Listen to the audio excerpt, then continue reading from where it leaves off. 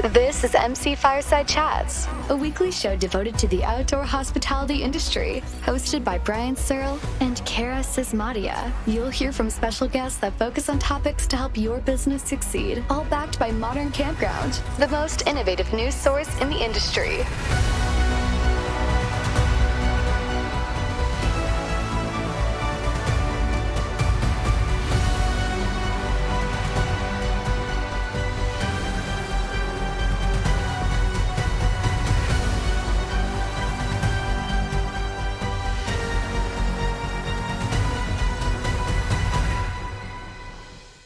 Welcome everybody to another episode of MC Fireside Chats. My name is Brian Searle with Insider Perks. I'm sitting.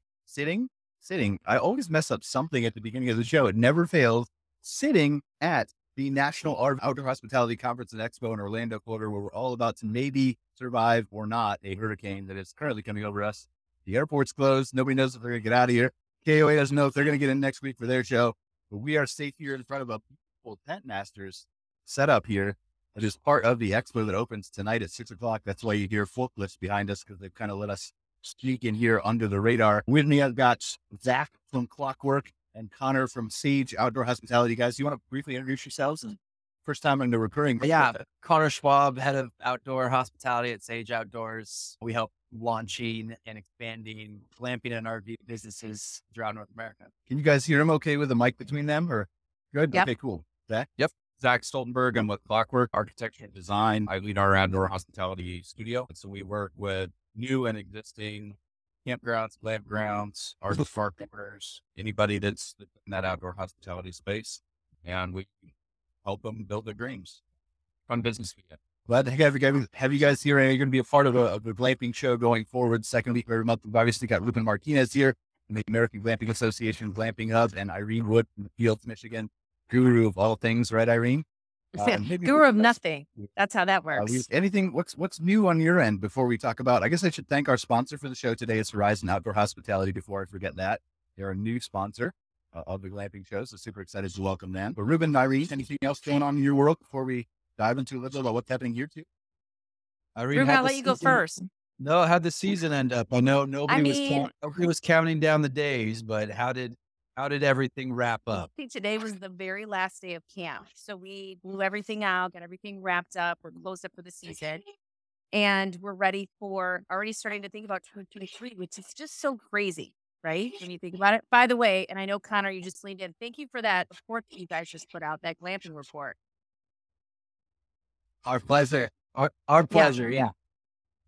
Really good read, lots of good information. We're using it right now as we're thinking about what's next for the field. So I appreciate it.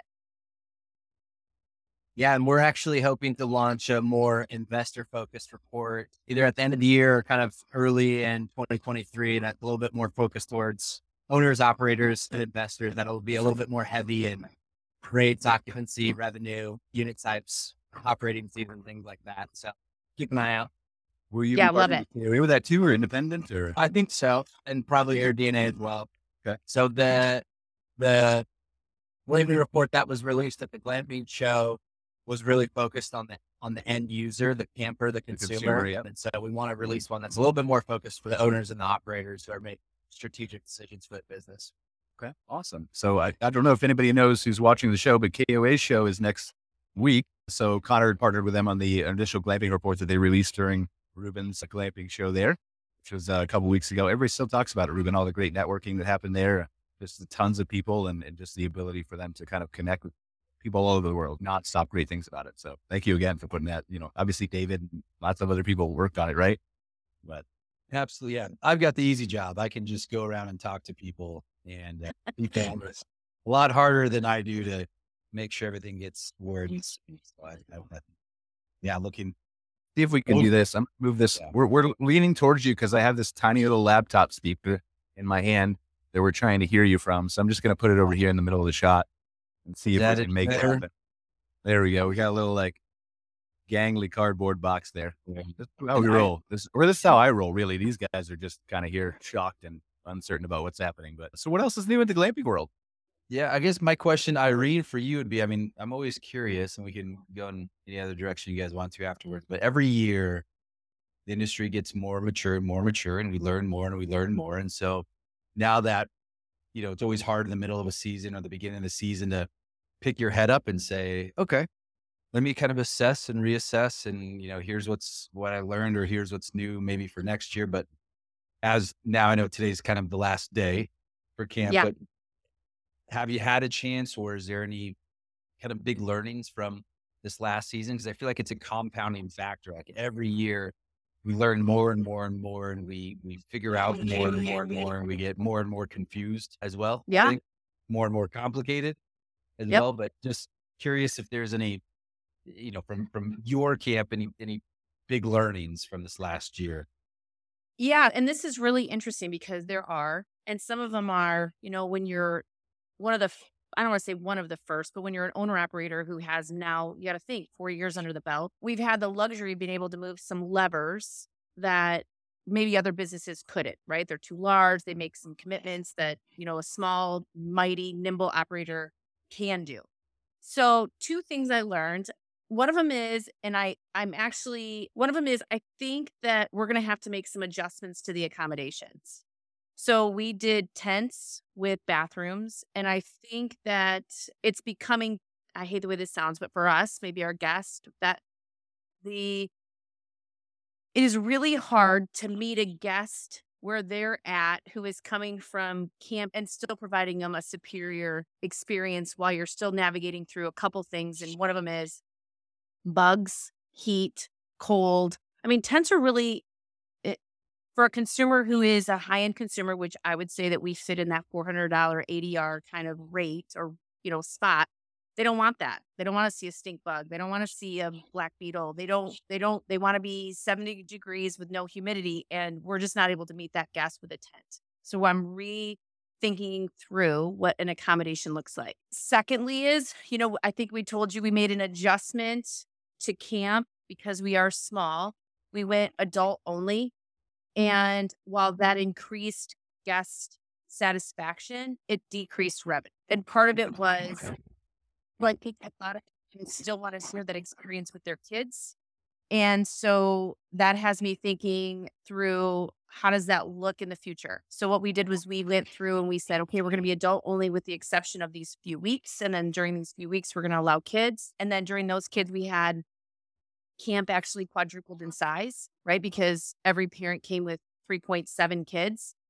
And, revenue was increased during that time because you have extra head count and they're spending more money on food and beverage. But then we returned back to our adult only while our adults loved it. And like I mentioned, customer satisfaction was incredibly high. What we learned was we took a hit in revenue that I was like, damn it. Not that I didn't know. I mean, we knew that was going to kind of be the case, but how much was it going to be the case? And, when I look back through, Connor, your glamping report, when you do see majority of people want to camp with their kids. So it's in line with some of the data that I saw in your report as well. Now, it won't change what we do. We're going to still continue with that model. I think it's just because, again, our camp, this particular one is small. We only have 20 units. But I think those were the 2 learning. Accommodations we need to make some adjustments on accommodations to meet the customer. And then the second thing is that, we're going to continue to maintain the adult only, but we're going to add more kid camp weeks to kind of maintain some revenue where we took a little bit more of it in the chin this year. I just want to be clear. We're not laughing at you or anything you're saying, Irene. We're laughing because this expo hall is massive, and literally every person with a forklift and trash can is walking by our aisle during the live show. It's fine. So. Listen, it's not a screaming baby. It's not, an animal, a raccoon in a tent. It's all, you're fine. We've lived through it all. But yeah, it's really interesting to hear those kind of anecdotes from you and just what you've learned and as you continue to grow. And I think it's so important to kind of constantly be reevaluating what your operations are and making sure they're always a best fit for the awesome orange truck that's beeping nonstop too, right beside me too. But yeah, what do you think, Ruben? Have you seen that kind of similar? Jeez, he just whipped by us. He's going like 30. Anyway, Ruben, have you seen some similar kind of data from other people you've talked to? Yeah, similar type of thoughts? You guys might want to throw on a helmet if people are zooming by, just in case you guys don't get taken out. Make sure your life insurance is up to date. I think that's it. Irene, that's interesting because there's a category of questions that people typically ask, which are in the category of, should I be family friendly, right? Or not? And what does that look like? Do I do food and beverage, what kind of on-site activities. And there's always these front end questions of, you can't have your cake and eat it too in certain ways, right? You've got to figure out a strategy that's going to be in line with the theme and execution that you want to carry out and do that. Because as soon as you try and be everything, your brand almost becomes nothing. Right. And that's Yeah. tough. There's some great purchasing power with families, but there's also, certain things that when there's a bunch of kids running around, what does that do for the person who pays, that extra amount per night, and I think there has been, will continue to be this tug of war between this kind of mid-level tier decisions of, do I offer this or do I not offer this? Do I offer this? Do I have Wi-Fi or no Wi-Fi? Like, what does that do to the experience? And, fortunately or unfortunately, there really isn't a perfect answer for it. It's like whatever's going to work well for you and stick with it. And then, just be comfortable with what that means for your brand because, like nobody else can answer that but you. Right. And it's great that you Right. figured out like what's going to work for you and then stick with it. Cause no matter what, if you go out and all right, now we're going to do family friendly, then like, oh man, I wish we, would have stuck with, it's almost like you're always missing the other side of it. And the grass is always a little bit greener and you just can't always be everything. You have to choose and make some hard choices along the line. So you said you're going to basically stick with the same model next year. Yeah, it was really interesting, and I'll just kind of share. When you look at the room rates, you do take, like everybody knows, when you have to bring in cots and extra bedding, you get a little bit of bump on revenue. So that revenue was lost. And then but what we did see was the spend per guest was actually higher by about 50%. So where we made an adjustment on rooms, maybe ADR, not ADR, maybe occupancy wasn't as high or revenue wasn't as high because you didn't have the extra kid fee or extra person fee. We were able to make it up mostly in spend per guest with things like, obviously Connor and Brian, I don't know if you guys know, but at the Fields we have a spa on site. We have a food truck. We have a sommelier on staff. So we have yogis every morning. So we target, I don't want to say the yuppie because that's not the right word, but just somebody who's left the city and they're coming in for 2, maybe 3 days and they want everything to be curated. They do not leave site. So if we can pull every penny out of them while they're on site, then that's our goal. Where last year we had about a 35% per room rate expenditure. Now we're floating in the 45 to 50%. They're consuming all the things that we can possibly throw at them. Sailing, bike riding, wine tasting, cocktail class, farm to table dinner, all the things that are on site, which is great. We just got to kind of continue to find where that still meeting the needs of guests who have kids and they want to bring their kids and have that exact same experience with them and preserving it for what we believe to be as an adult only spot. We're going to stay in this adult lane. That's us. I've got a question for you. When you do your bookings, are you just booking the accommodation and calculating the fee just based on the unit, or are you doing it by guest? We were in a really interesting session here yesterday, and they talked about that exact issue, especially with families and kids. And they said, this unit normally would rent for, I don't know, pick a number, $250 a night or something like that, but it sleeps 6. And if a family wants to come and they want to bring 4 kids, when they do their booking, they input, we have 4 children and these are their ages. And then it adds additional fees for the number of guests. And they looked at that and said, well, it's all those other things on site that you have a larger party, you have bigger family, more people. So are you just booking up by the accommodation, or have you ever considered doing your bookings by the number of guests that are staying? So we always do it by the number of guests that are staying. So 2 guests is kind of what the price is for the room. Anything above that is an additional fee. And that's where, when I was explaining to Ruben earlier, that's kind of where the lost revenue was. When you have people who have kids and they're bringing 4 kids to a tent, while it doesn't seem like that revenue adds up pretty quickly. And so when we went to the adult only model, what we did was we lost room revenue. By that, I mean extra persons. But what we gained, in my view, was 2 adults will spend way more money on site because they'll use the spa. Right. They'll use, they'll rent bikes and they'll, bike down the bike trail. They'll go to wine tasting class. They'll show up for cocktails. They'll do the chef dinner. What we find is when people have they want to get the hell out of Dodge just to kind of entertain the kids at the beach, go to the ice cream shop, maybe get some I mean, it's just a different level of entertainment that we just don't have the infrastructure for. I mean, we really we're a respite. We're in the middle of a working blueberry farm. We tried to keep it simple, like simply sweet, right? Just everything that was on site was purposeful without feeling like we had overtaken the land. And so that's one of the kind of when we were talking about what were the levers that we moved 2 this year. One, affected room revenue negatively. The other one positively affected camp usage, right? All the ancillary segments to the business kind of bumped. So Awesome. Can we improvise a little bit here? Steven, are you Steven? Steven is from Tent Masters. He's over here. You can't see him in the camera. We're going to move it. There's Steven. Hey, Steven's Steven. from Tent Master. We're sitting in front of, hopefully you can't see me now because the show's much better.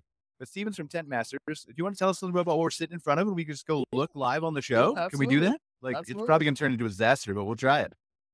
Go ahead, take them through a tour. Yeah, absolutely. Yeah, come on in. This is our comet tent right here. Now, this is one of our smallest tents that we sell. This particular model sleeps 5 as is. This is one of the smallest tents we sell without a bathroom. So we have much larger sizes. But this is one of my personal favorite tents. It's actually one of our best sellers as well. But this one is 224 square feet. And if you step inside here, one thing you'll notice is that it doesn't look like 224 square feet. You actually have quite a bit of room here. We have what we call a triple bed over here, which is a full and a single on top, and then a queen bed in here. But if you pair this with a communal bathhouse, you have a nice affordable tent for $14,000 or $24,000 fully equipped that you can really utilize a communal bathhouse. You can get a good family of 5 in here, and really it's limitless with the possibilities that you have. We've seen a lot of our customers actually put a bathroom in here with a shower, toilet, sink, and have a couple's tent.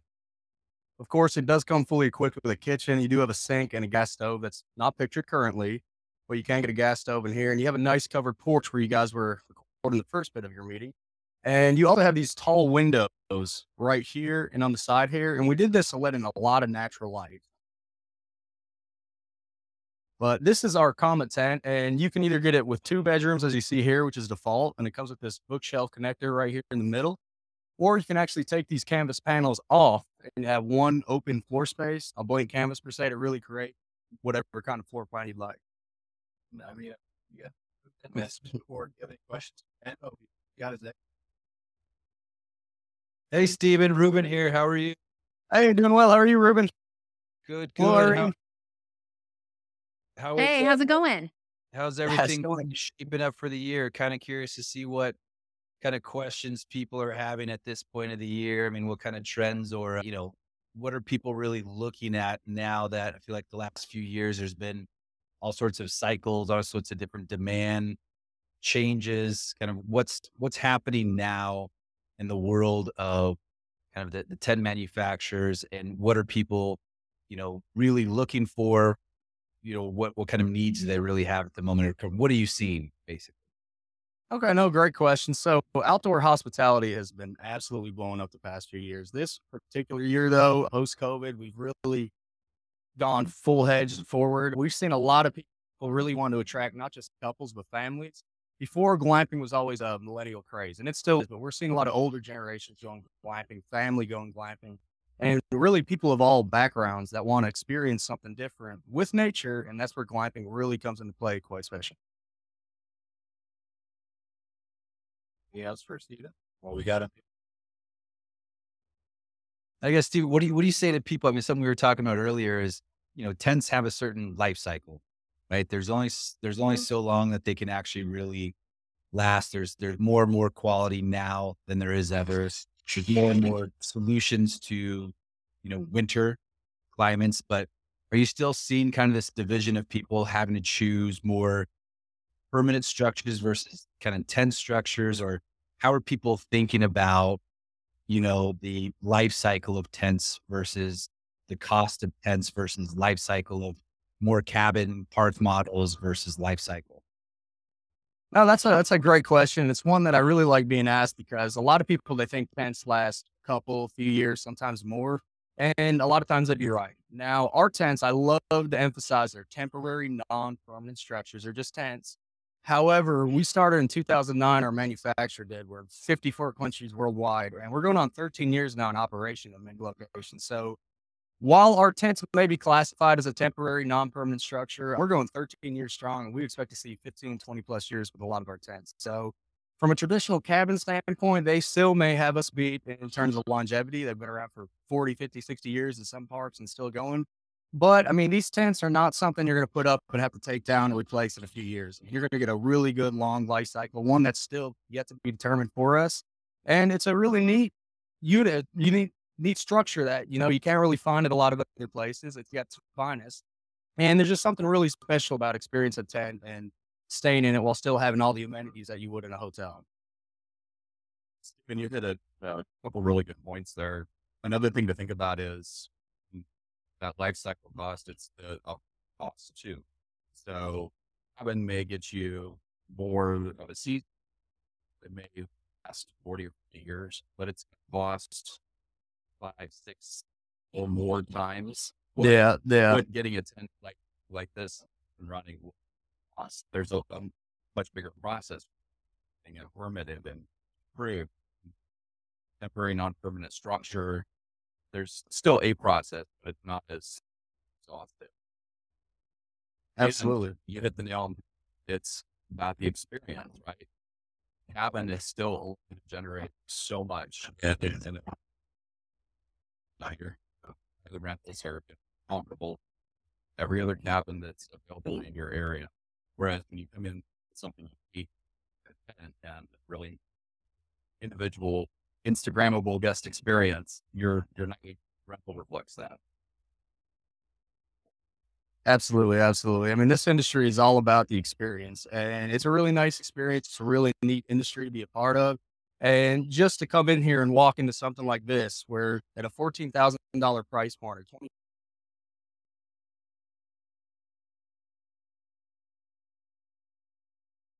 it's all in.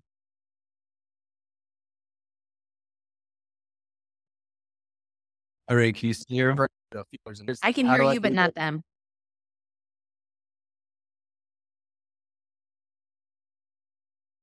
I'm sorry. Oh, you guys are back now. We lost there for a minute.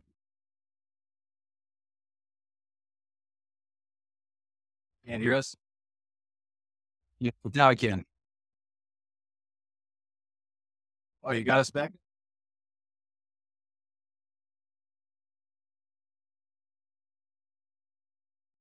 But good. You're up to each other.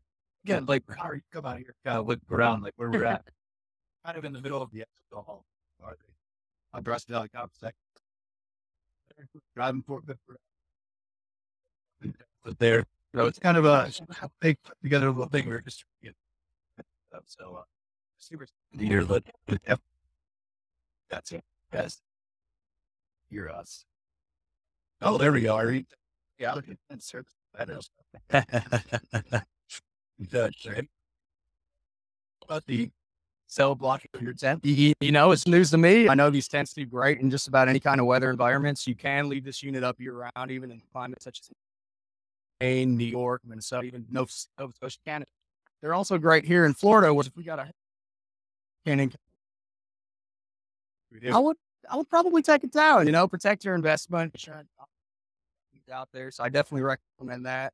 But as for cell block, your Wi-Fi blocking, For someone, you want to maybe. And some of the best glamping experience personally is no cell service, no Wi-Fi, me, nature, and a nice glamping structure, unique experience. And there's something special about that. Yeah, definitely agree. Well, thank you, Stephen. I appreciate it. But what else we got to talk about here? We're going to go. Yeah.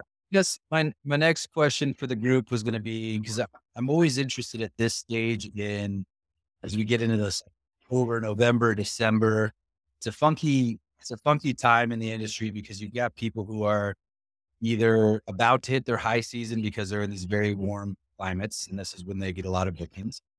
And then you also have get majority of people that are just, hitting the reset button, looking to expand, looking for their next decision. They're looking to figure out how to adjust, and they can't, in this space, those that just do business as usual tend to struggle in the next year. Right.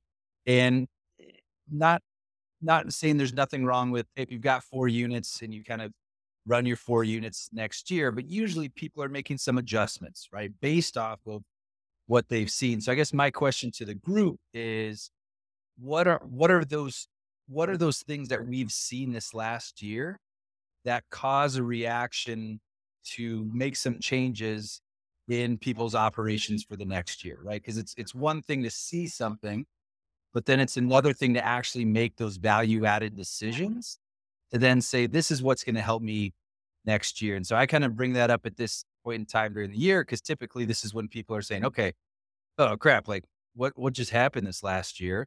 Okay, what do we need to do to get ahead of it for next year? And just kind of curious to see what you guys have seen. Was it based off of more expansion, customer experiences and preferences? Is it more about, it really is a broad question, but I'm just curious because it happens every year.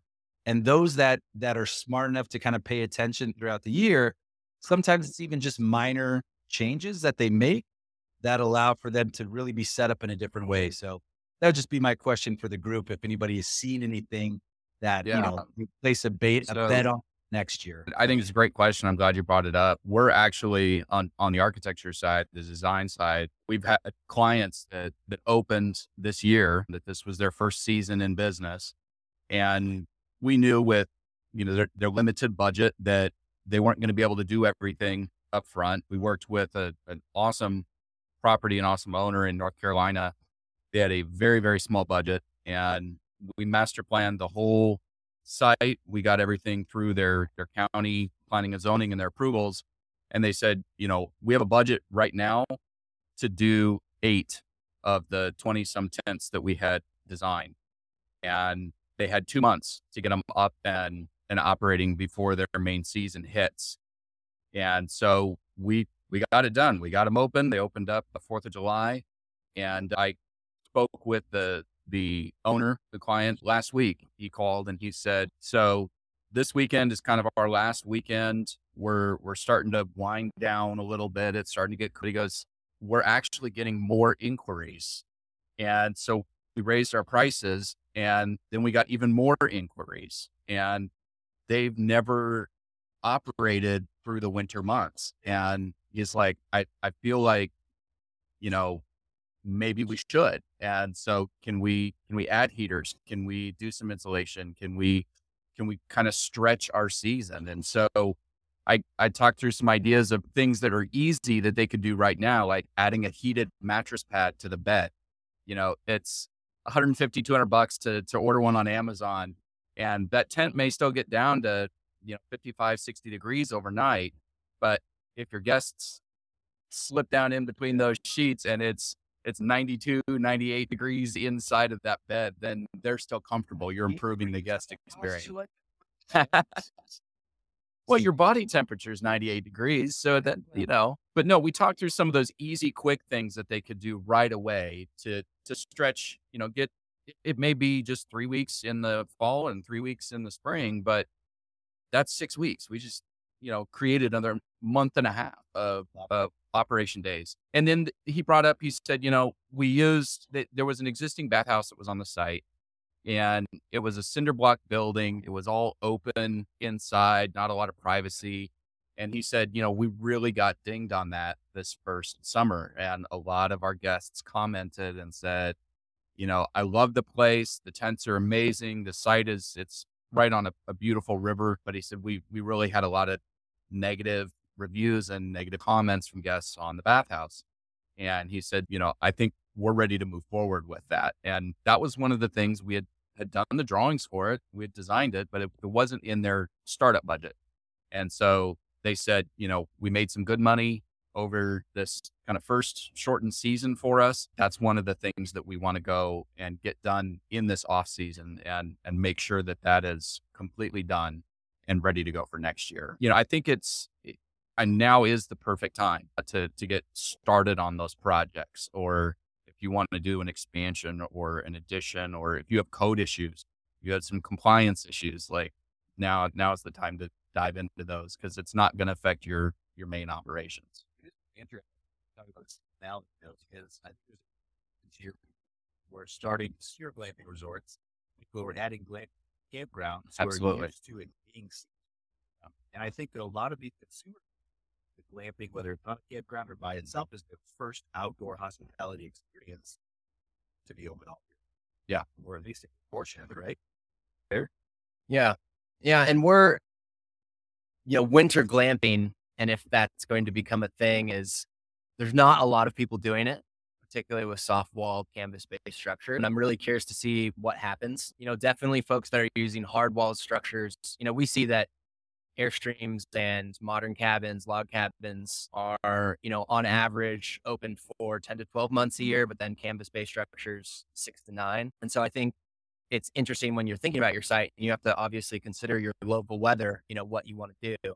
And we see both models working successfully. Typically, like a canvas-based structure will make more per night, but when you extend that over the whole operating season, maybe a hard wall structure would make more. And I think it's important to keep in mind too, where you're at, your location, has a big effect on that. But I think a lot of people think or assume, and perhaps wrongly, the further north you are, the shorter your season is. And, I'm working with a wonderful couple that has a site in Minnesota, and they're doing domes. And that was something we talked about. And he brought up a really good point. He said, Zach, you got to remember, we're drawing from our area. We're drawing people from Minnesota. We're not wimps. Like, yes, we think people in this area will still come out and camp with us in November or December. No. And much the same way, you can think, oh, well, if I'm way down south, if I'm in Phoenix or Dallas or, somewhere that has really pretty mild winters, they still have a season too.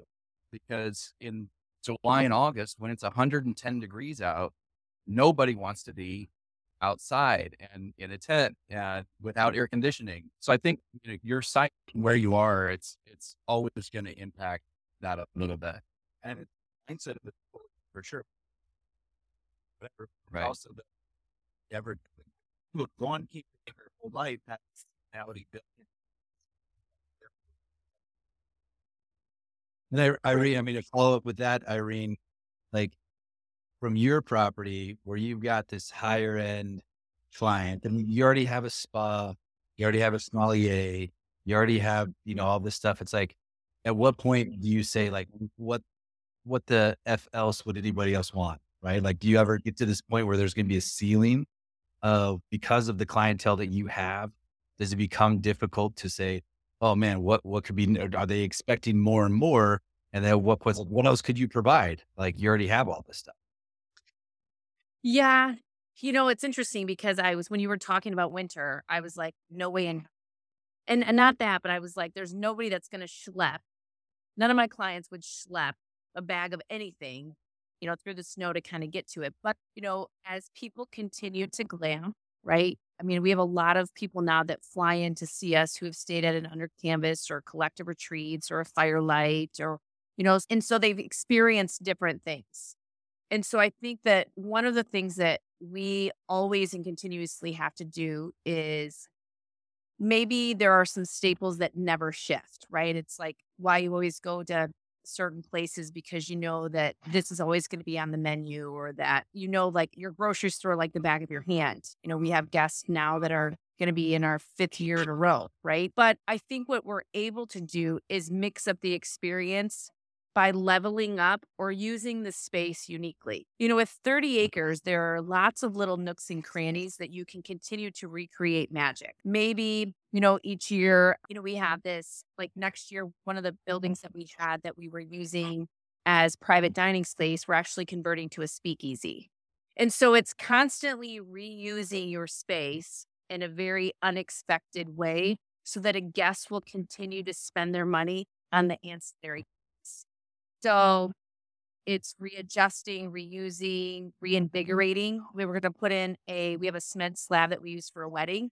Paddle is it pickleball? Pickleball is becoming the hottest craze. We're converting that cement slab that's used for weddings into a pickleball court.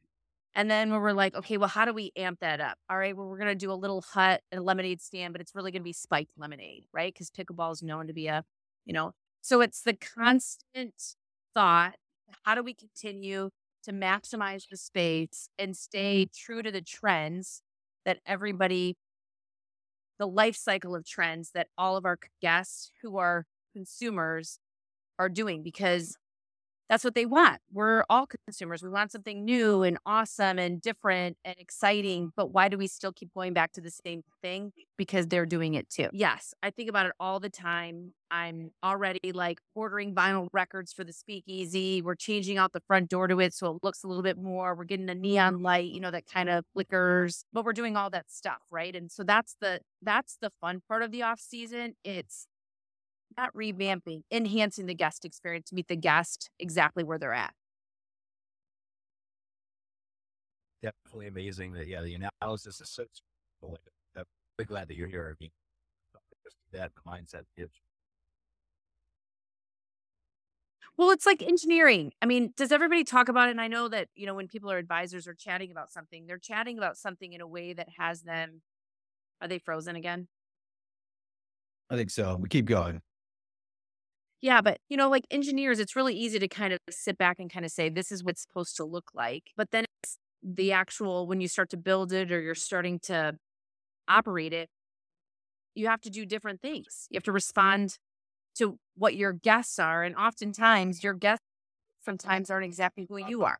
So Right. that's the actual fun in the challenge. I love it. Yeah, and I think that's the bigger point too. And be curious to see what you guys think about this, where you look at the history of glamping, therefore looking at the future of glamping, and consolidation in the space hasn't happened yet, right? To a big degree, and it will, right? That's going to be the next thing that's going to be on the docket. But 10 years ago, there wasn't as many options. So you would just pick a place to go to and be like, great, it's got a tent, looks good, fantastic. Now there's competition. There's great operators all over the place. Mhm. And it's Yep. no longer good enough to just put up a tent and operate. It's no longer good enough to just copy maybe what somebody else did, copy their playbook. You got to have all these different things because the user taste has changed, right? We got a taste of, man, I really like this glamping thing. Like what else is out there?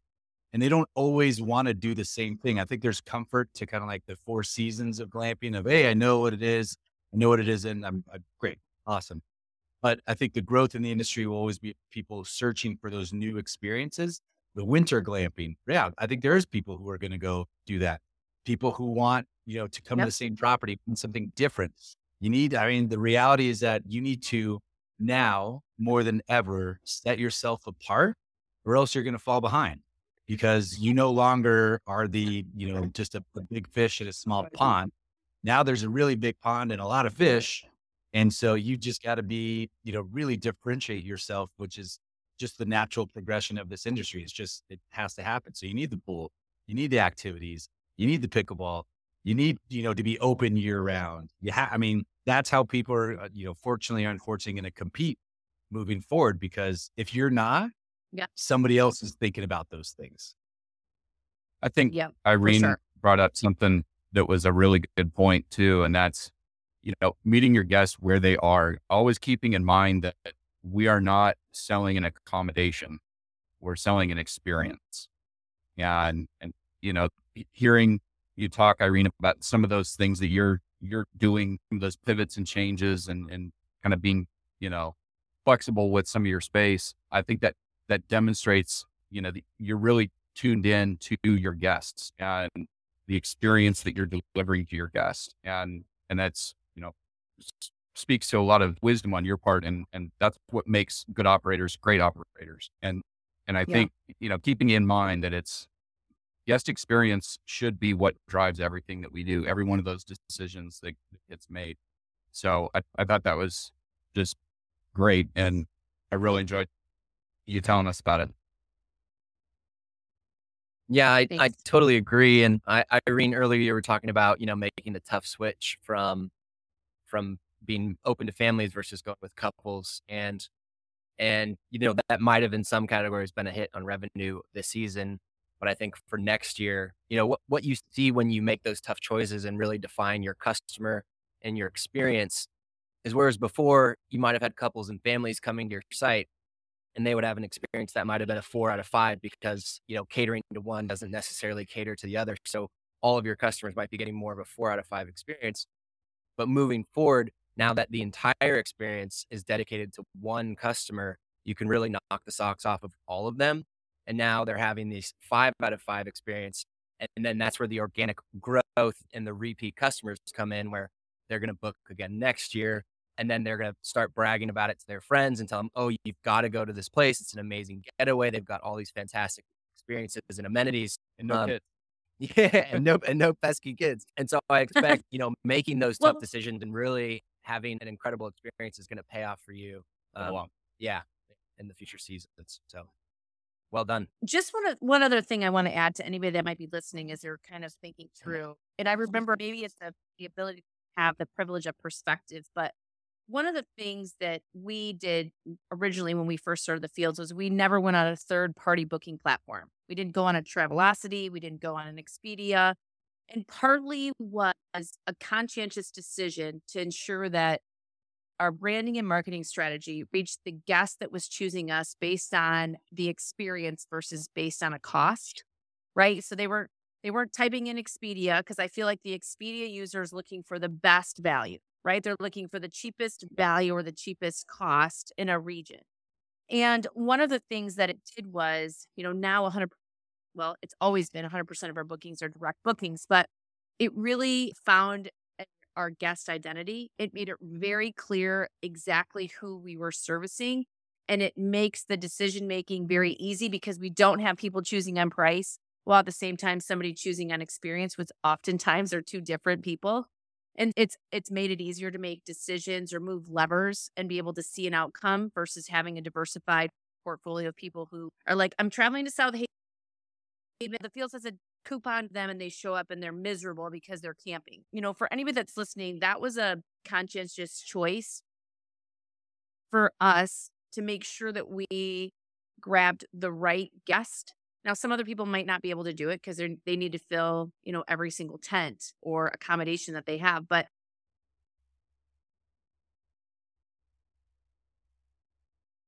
do, right? To start. Yeah, and I'm so happy you said that. A friend of mine, Blake Smith of Walden Retreats, he took the exact same approach and wasn't using OTAs. And a big emphasis for him was he was like, we really want to own the end-to-end customer experience, and a huge part of that is meeting guest expectations before they come on site.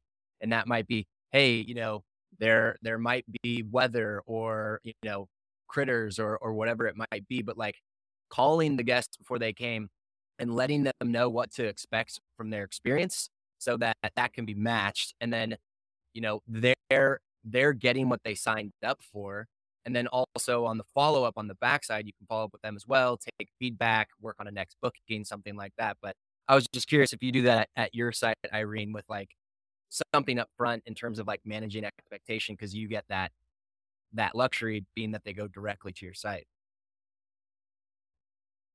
Yeah, we do a lot of that. We actually have a person that we have on staff.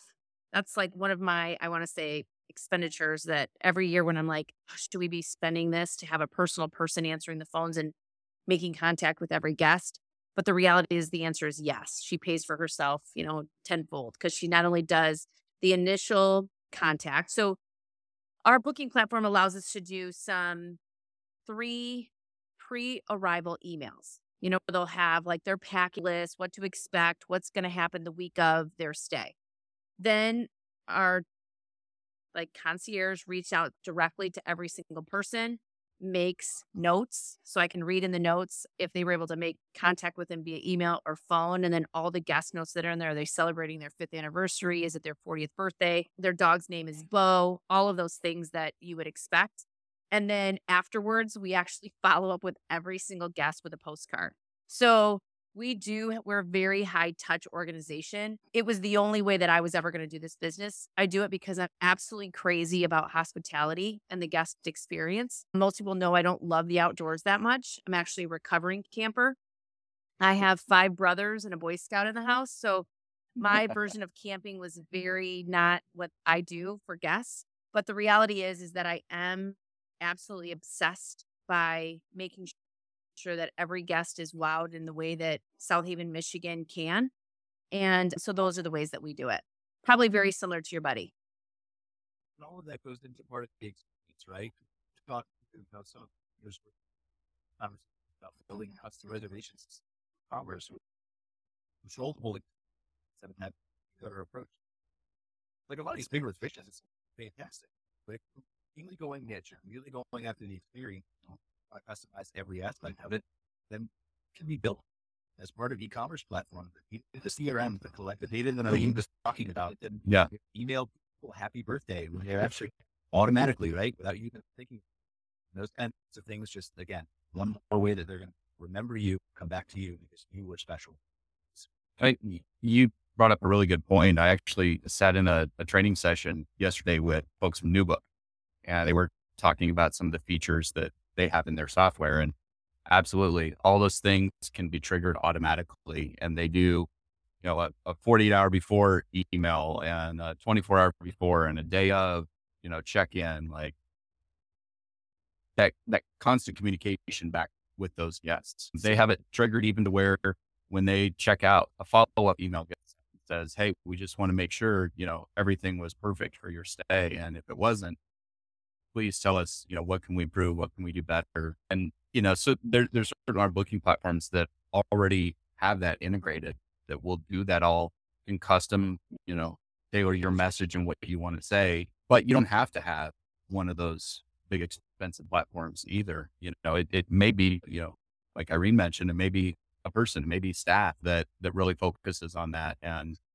does that. Yeah, it depends on what you need. I mean, for most people, I think the new books, camp spots, that everybody else is going to work for that. Yeah.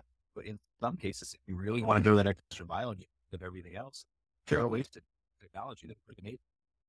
Yeah, and I think the biggest kind of concept there too, which I don't think is, we talk about it a little bit because of how important it is, but it's also very simple and straightforward. And what we're talking about here is really being very, very clear with expectations, right? Because I can't tell you the amount of times that we've seen it over the year where, and Irene, you talked about this too at your camp, where people freak out. It's like, there was a bug, there was a spider in the tent, or leaving, there was a snake. It's like, yeah, no shit. You're in Mother Nature. Like, what did you think was going to happen? But like this is it's time for you guys. As glamping becomes this gateway to the outdoors, just a lot of people haven't had that experience before, right? And being overly transparent with, here's what this is like. If there is no Wi-Fi, you let people know that. If the bathrooms are subpar, you let people know that. Whatever it happens to be, because sometimes people try and hide that because they're like, oh, this isn't the best part about my property. So I don't want to have photos of, maybe this side. Like, the more transparent that you are, people walk in and say, okay, this is what I expected. When people show up, even if they expected there to be Wi-Fi, you didn't advertise there was or wasn't or whatever it was, and there isn't Wi-Fi, they lose it, right? And they say, well, it doesn't matter where they are, the beautiful scenery or the accommodation. They just get triggered by these small things that were expected to be there and weren't there. And so it is the job, and it's a hard job, to be overly transparent of, here's exactly what it is. Here's what it isn't. Because for many people, this is already so much out of their comfort zone, right? They're going out into a remote place. So you're staying clear from the American Glamping Association. Your tent should let your guests know that there's a snake in the tent, right? You should have that's part of the experiences. You can just have a snake infested tent and you can actually charge more for it. Yeah. So there are probably people that are probably banned. It's Instagrammable. For sure. Yeah, exactly. Selfie with the snake. Yeah. You charge more for a rattlesnake. You bring up a really good point with that though. And I think it goes back to that guest experience component. And one of the things that I like to say and talk with our clients about, there's one thing that's common sort of throughout glamping and outdoor hospitality industry. As a a way that creates a positive guest experience. And that is authenticity. When we look at the markets, when we look at the demographics, people that are really making up more than half of the guests in glamping and camping, they're mostly from the millennial and Gen Z kind of generations. Those are the age groups that are funding the industry. And I can say this because I are one. Millennials have grown up, with technology. We can smell bullshit a mile away, and finding really good, true, authentic experiences are rare. And so I think, being open, honest, transparent about it, giving the guests that authentic experience of, yes, this is exactly what I expected. And I feel like I'm getting a good view, and that this is something that I enjoy and something I want to get this whole show wrong because pair them noise. So okay, we're showing them the good side, the beautiful pit masters. I think it's really interesting because it's very easy as I was listening to you all, I kept thinking, I run the fields, I have 2010s. It's really easy for me to manage the guest experience. A lot of things that we just talked about, we have a checklist that we go through when they check into their tents. And it's like, listen, if you leave cheese out on your desk, Ratatouille is going to show up. I mean, it's like all the things that you would expect. But the reality is that and Ruben, this industry is exploding as things start to get scalable. It's like, how do you replicate an operator at 10 different locations?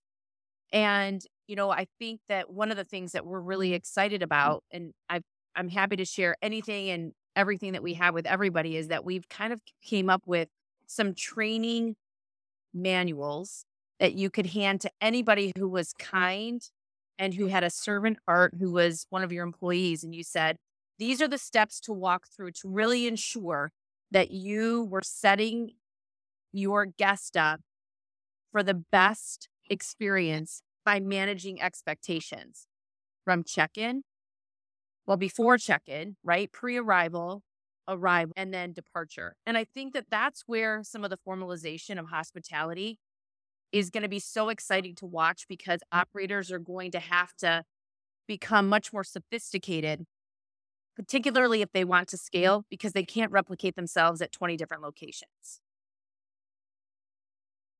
But we have this checklist, and it's literally hilarious because somebody's like, we'll follow up with them just as you described, and we're like, hey, listen, I didn't know that there was going to be something. And then we're like, well, on this day, you signed this piece of paperwork and you initialed next to X, and and we kind of make it funny. We're like, I'm sure you were so excited and to eat your s'more that you forgot to read exactly what you were signing. But, it does protect somebody from going, oh, well, they never even said anything to me. We're getting sophisticated. It's a lot of fun. This industry is incredibly exciting. And to be an operator in it is, I feel a real privilege. We're excited. We got a couple minutes left here. We got to wrap up. I feel like it's always, I talk for 3 hours, but that's right. We're here at the ARVIC again, National Outdoor Hospitality Conference, talking about the needs and how the industry changed. We had a great session at the Glamping Show in October about loft grids. Just all kinds of new ideas. And down on my phone pulled up here as well as looking at the outdoor recreation economy. Released their report today that says outdoor recreation accommodated for 1.9% of the total GDP for the United States, $454 billion of revenue, ranging from 23% Hawaii for outdoor recreation, 6.9% fishing. But just used to grow. Glamping is obviously part of that, RV part of that, but it's just really exciting to be part of this industry and see how it's going to change. And it's been interesting too, coming from a glamping background and kind of being at the Glamping Show. Everybody's very, I think, well informed and educated and following the trends in glamping, to coming to ARVIC, which is it's a great show. It's predominantly in campground owners that are at the show. So these are all operators. These are all people that have run successful businesses and they have established resorts, and they're starting to kind of wake up to that too, and going, what's this glamping thing?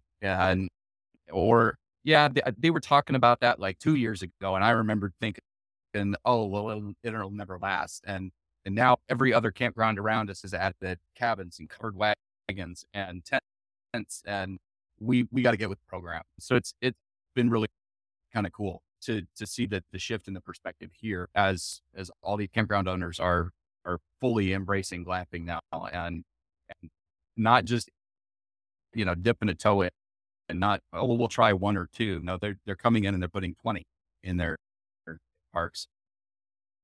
Well, we got a couple minutes here. Any final thoughts from Ruben, Irene, Connor?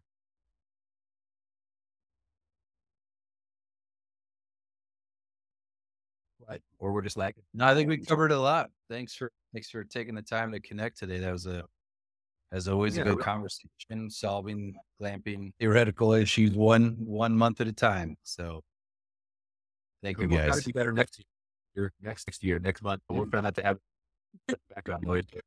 That's what we'll do every single time now. Everybody will have to bring their own front loader. You don't have a forklift, you can't hop on the call. Yeah, it might work. It would at least match people. We would set expectations, right? That's the important thing. Yeah. So there we go. We're communicating with people. So thank you guys. I really appreciate you joining us for another episode of NC Fireside Chats glamping episode. Again, we're here at Arctic OHCE. There's so many just amazing things happening in this industry. We're part of all these educational sessions, the Expo, AOA's Expo, safe work with them on the American Glamping Board, North American Glamping Board. And I'm sure they're going to cover that during their conference here in Orlando too. Hopefully everybody's safe in Orlando with this hurricane coming over us. And again, we will see you guys here in a month here back with us again. Connor and Zach. So thank you guys. Take care. Thanks, everyone. Thanks. Bye, guys. Thanks for watching this episode of MC Fireside Chats, hosted by Brian Searle and Kara Sismadia. Have a suggestion for a future show or want to see your campground or company as part of an episode? Email us at hello@moderncampground.com. Join us next week for another episode. And don't miss the latest outdoor hospitality news and commentary from around the world at moderncampground.com.